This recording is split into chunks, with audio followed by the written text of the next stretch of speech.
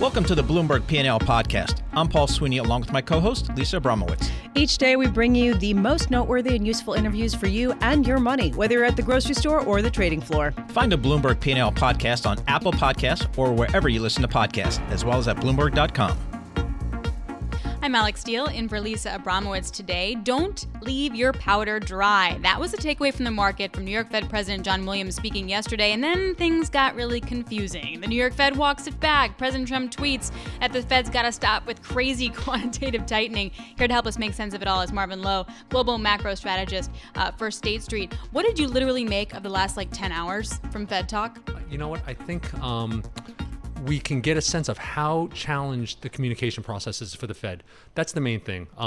They're cutting 25 at least. I think there's a moderate reason to think that it might be a little bit more, but really the fact that they put it out there and they didn't realize that it was going to have that big of an impact on the market and the need to walk it back just shows that the communication process that they've had since the beginning of the year, late last year, is still an issue.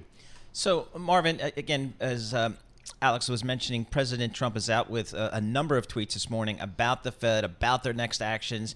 Just give us a sense, how do you think the Fed deals with all this noise coming from the president as it relates to their policymaking? You know, I mean, Chairman Powell, ultimately laid it out when he went in front of Congress.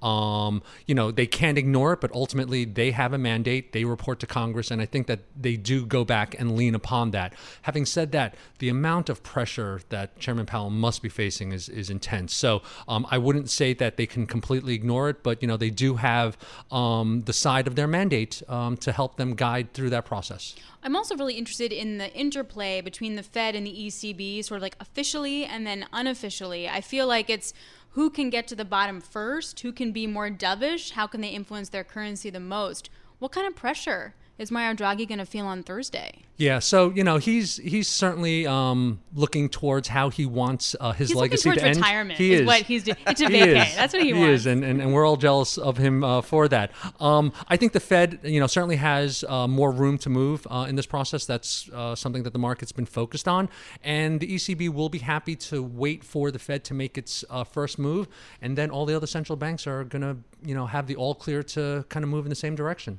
So, Marvin, at State Street, we're talking about Europe here, but at State Street, as you think globally, we think about the economies in Europe being, slowing dramatically, weakening. Even Germany's showing signs of weakness. Absolutely. How are you guys thinking about allocating assets to Europe in general? Yeah, I mean, it's part of the asset allocation process, no doubt. It's a global world. You need a certain amount of assets within there.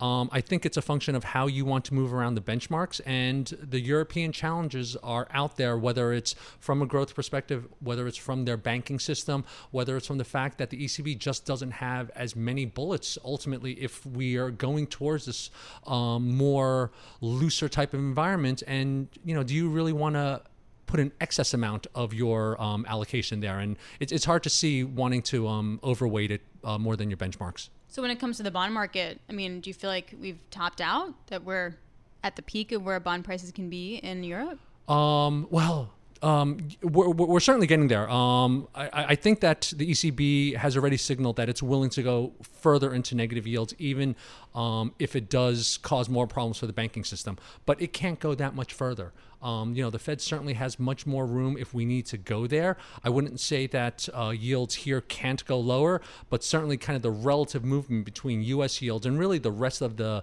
developed market yields is a different type of profile.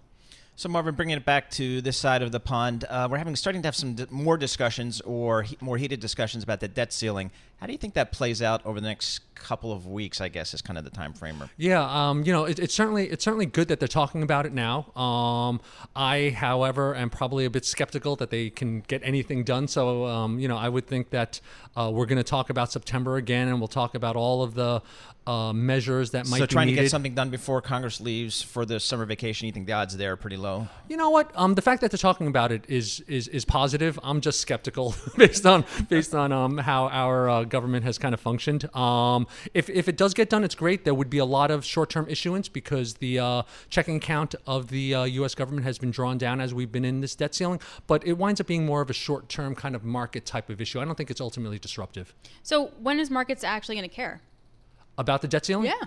Or just the amount of debt that we're going to have to issue to pay off a deficit. The two different stories there, certainly. Market, yes and no. The market will care if we get to September again and we have all these dire warnings that they're not going to be able to pay their debt and the rating agencies get involved. I don't expect any. They'll come to an agreement.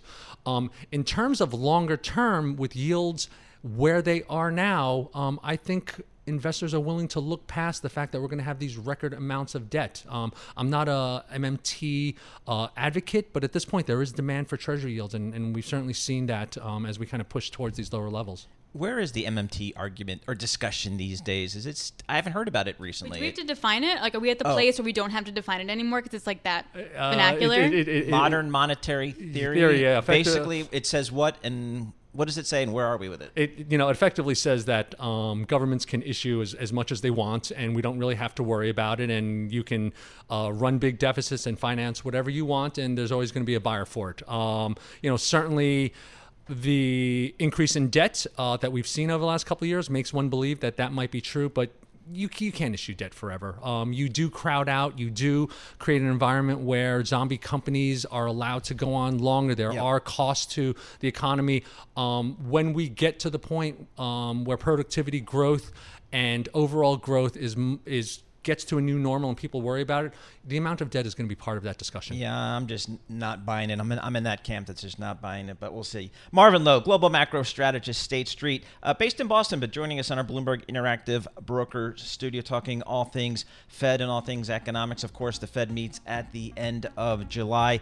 Markets certainly looking for at least a 25 basis point cut. This is Bloomberg.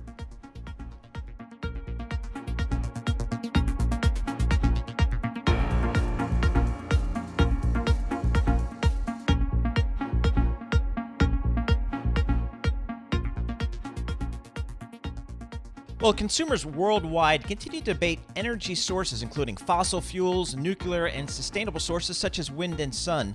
To get the latest insight on how nuclear power fits in, we turn to Seth Grae, President and CEO of Lightbridge Corporation, based in Reston, Virginia. Seth, thanks so much for joining us. Just wonder if you could give us an update on kind of the status of nuclear power in the U.S. right now. Well, nuclear power has been kind of flat, hasn't been growing, hasn't been falling much, has been producing about 20% of the nation's electricity for some time. And now we're coming to something of an inflection point. Are we going to keep renewing the licenses of the old plants? Will we build more of those? Or are we going to move forward to newer technologies for fuels that could really upgrade those older reactors and deploy newer, more advanced technologies? And we have 98 plants in this country out of 450 in the world. China and Russia are moving aggressively to take the lead around the world. And the U.S. is now taking some very serious steps in Congress and the administration and in the companies to make sure that the U.S. competes and does very well in those international markets, which feed through supply chains to manufacturing all across America. So we've definitely had the Trump administration in some ways want to backstop coal and nuclear because they want a reliable source of energy that sort of stays in storage versus, say, solar and wind. Is that a legitimate argument? Like, do we really need to backstop nuclear, or should we just let market forces kind of work their way through the system? Well, it's a very legitimate argument to give value to it. What you can do at a coal plant for a period of months and you could do at a nuclear plant for a period of many years is have enough fuel on the site to run that plant 24/7. So nuclear reactors can run 24/7, even if trucks or trains can't deliver any fuel to the plant. Of course, the renewables can't run when the sun isn't shining, the wind isn't blowing, and need to be backed up by natural gas, which relies on gas flowing through the pipelines that could be cut off. So for unquestionable electricity delivery 24/7, you really do need nuclear and or coal. Nuclear for a much longer period could provide it, just as it powers our submarines for years. They could stay underwater, or our aircraft carriers, because they have nuclear reactors. Try that with wind power. So I think it's a legitimate argument to give value to reliability of the electric grid with nuclear power. So, Seth, you mentioned some newer technologies that need to come into the nuclear power play. Give us a sense of what some of those technologies are, or maybe kind of where your company fits in. Right. So Lightbridge is developing a new nuclear fuel that will work in the existing reactors and new ones. The project just recently received its first U.S. Department of Energy grant to support the project and help take it forward. Our fuel technology is going to make the existing reactors much more economical by increasing the power that comes out of the plants, running the plants even longer between refuelings, dramatically improve the safety, running about 1,000 degrees Celsius, about 1,600 degrees Fahrenheit cooler than the fuel and current reactors, and also dramatically enhance proliferation resistance so that nothing could ever be used in a weapons program. And also part of the future of nuclear is these smaller reactors. The lead there is a company called NuScale, and we're starting to work with NuScale to bring our fuel to their smaller reactors, which I think will really be the lead in the next generation of nuclear reactors deployed here and around the world. And a big part of that is obviously cost. Can you walk me through like how much it costs to, say, build a new plant, maintain your current plant, and then build the modular fleet, basically? Yeah. Well, basically, the costs of building plants are very expensive when they're first of a kind, and then after you build about 6 or 9 of them, you're at what some people call nth of a kind. You know what they're going to cost going forward. So one of the plants that was designed in the U.S. By the company that's now Westinghouse and is being deployed around the world. The Koreans are working with Westinghouse deploying in Abu Dhabi. Makes 1,400 megawatts of electricity. That's a ton of power. Cost about $5 billion to build. That's a pretty solid number. You could build those kind of reactors or other similar ones for about $5 billion on what you'd call a levelized cost of electricity out over the cost of the plant that is cheaper than coal. That works very well over time. It's obviously a very big upfront cost, but then your fuel costs for 60 years or even 80 years are very low. Seth, you mentioned earlier kind of some of the new technologies that could ensure or heighten non-proliferation of some of this nuclear technology. And we've got obviously some issues with Iran right now. Give us a sense of just kind of the global deployment and the safety around deploying nuclear technologies globally. Yeah, so first on Iran, they've suspended some of their obligations under the nuclear deal. They're enriching uranium a little bit higher than they're supposed to. They're making a little bit more of it than they're supposed to. They could easily step back and go back under those limits. They're trying to get European countries to help them work around U.S. sanctions, which I think are being very effective on Iran. So that's not really too great a worry on Iran yet. I think it's more of a negotiation dance of them with Europeans. Nuclear reactors deployed by major companies under safe licensing regimes like the U.S. Nuclear Regulatory Commission are the safest way of generating power in the world. Nobody has ever died from radiation from anything in the reactor in the history of the U.S. power and nuclear power industry. Even at Fukushima, as great an industrial disaster as that was, nobody died from anything nuclear. People died from an earthquake, people died from a tsunami, but actually not from anything in the reactor. So it's a very safe technology. And in terms of proliferation, the way it's handled under the International Atomic Energy Agency oversight is very well done. And with Lightbridge's fuel, it will be even much more non-proliferative. Understood. Seth Grae, thank you so much for joining us. Seth is President and CEO of Lightbridge Corporation based in Reston, Virginia. Very interesting as we think about how different technologies are deployed globally.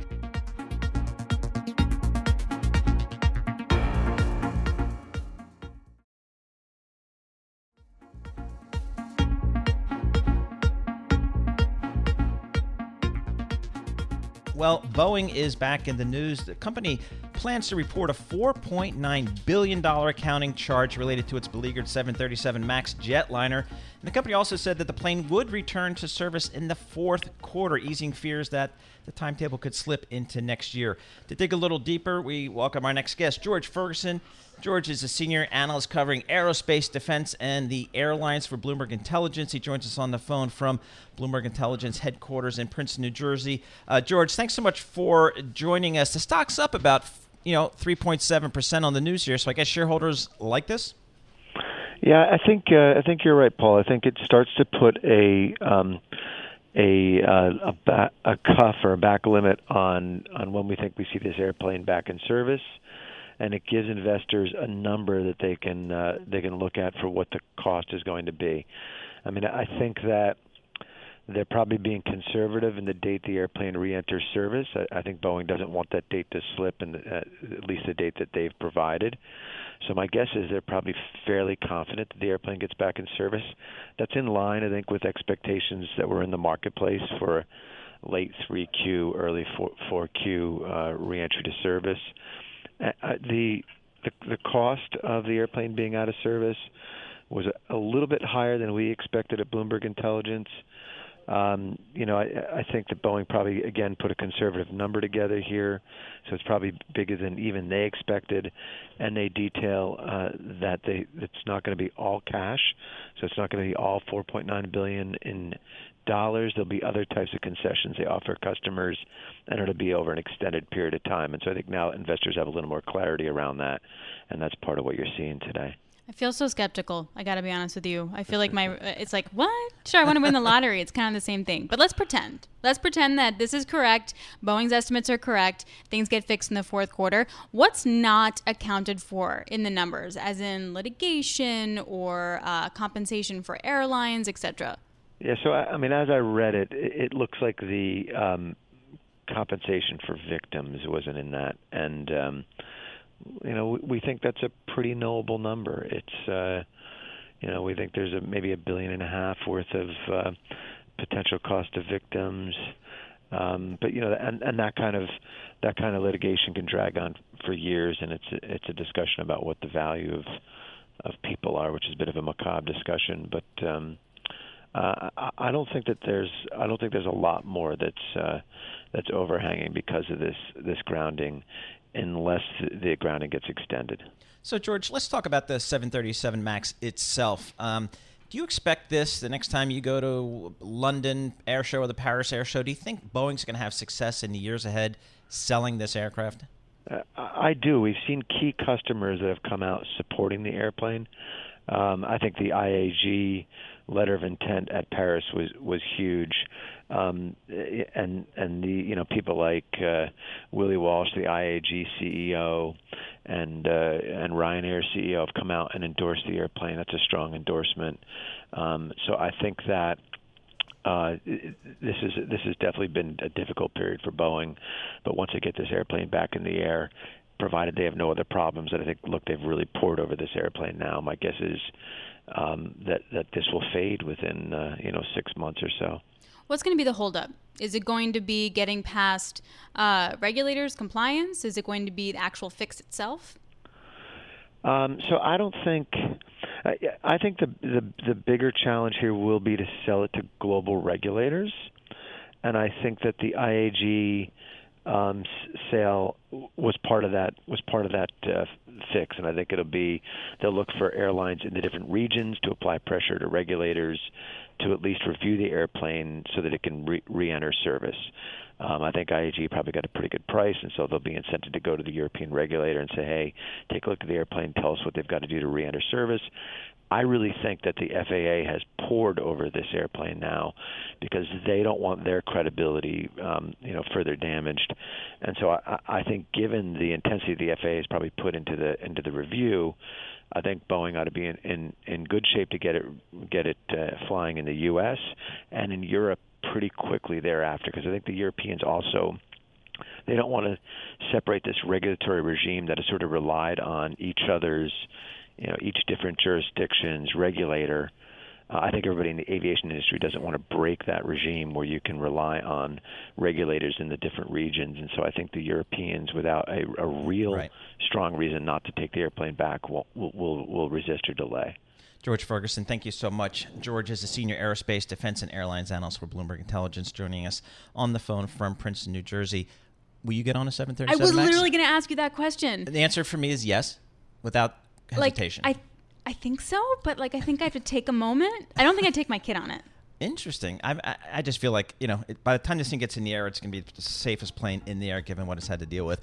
Let's head over now to Nathan Hager, our 99.1 studios in Washington, D.C., to get a check on world and national headlines. Nathan.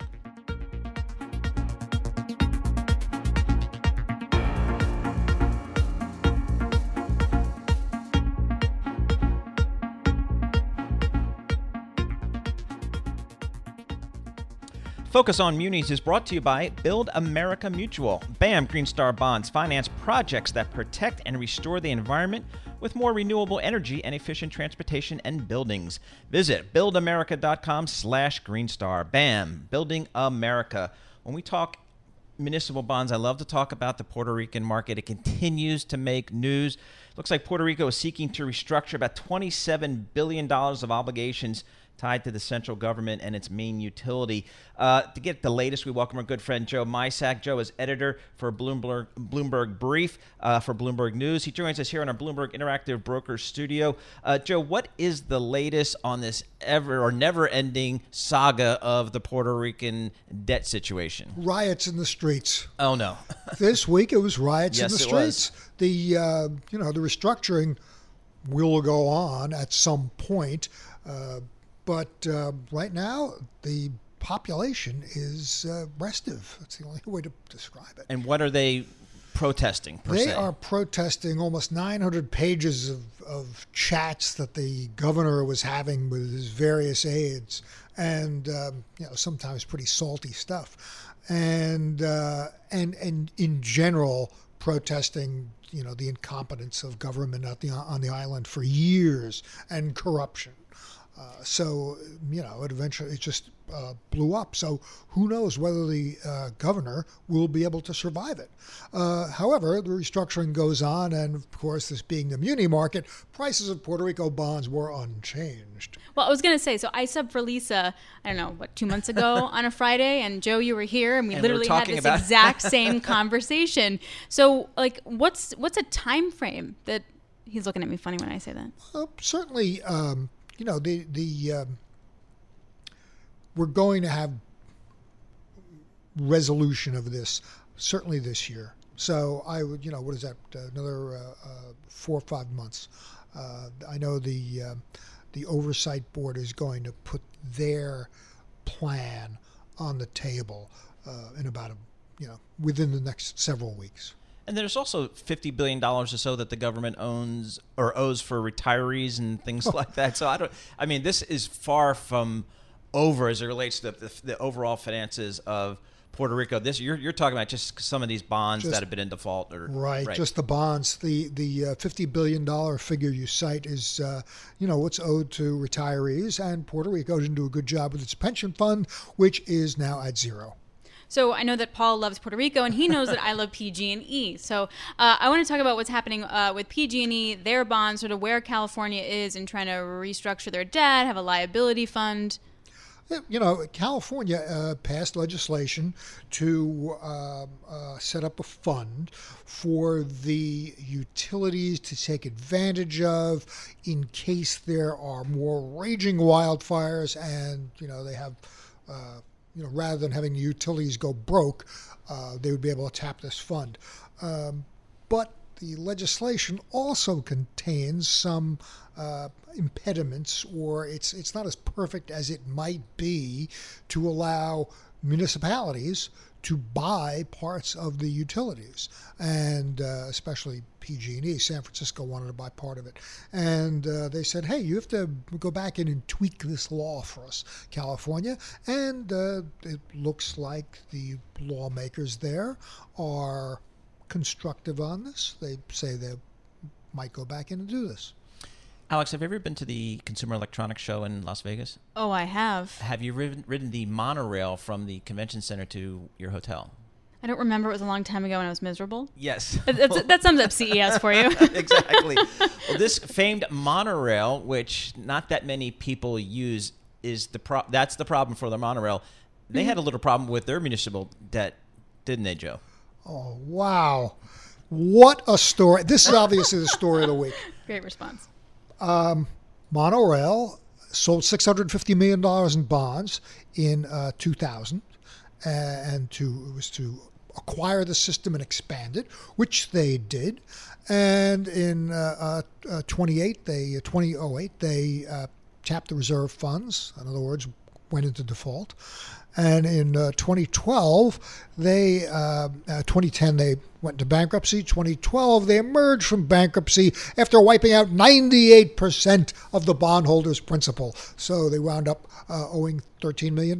And this week, they paid off that $13 million, which means they're ready to come back to the municipal market. Can you believe it? Alix, believe me, if you had been on the monorail, you would have been cheered up. Because it's nice on the monorail. It's like, I don't know. I had literally just flown in from Paris and then to New York to Vegas. Like, I didn't know what time it was. But what's the demand going to be like? And what does the Fed have to kind of say about it? Oh, man. Think about it that way. You know, what is demand going to be on a lot of angry people who say this is insane. This is a perfect example of how frothy the municipal market is. And in other words, there'll be lots of demand. Exactly. Well, I don't know. I mean, having been at CES, the cab lines are like forever. The monorail is a good option. So why does no one use it? I don't know. Well, it's a car culture out. It's a car culture, right? Well, see, now this is part of the plan, or the monorail would definitely like to extend to the airport, but the cab industry is dead set against it. Right. So, we'll see where this expansion plan goes, and if they're ever able to tap the market again. But there is a small deal on the Bloomberg calendar.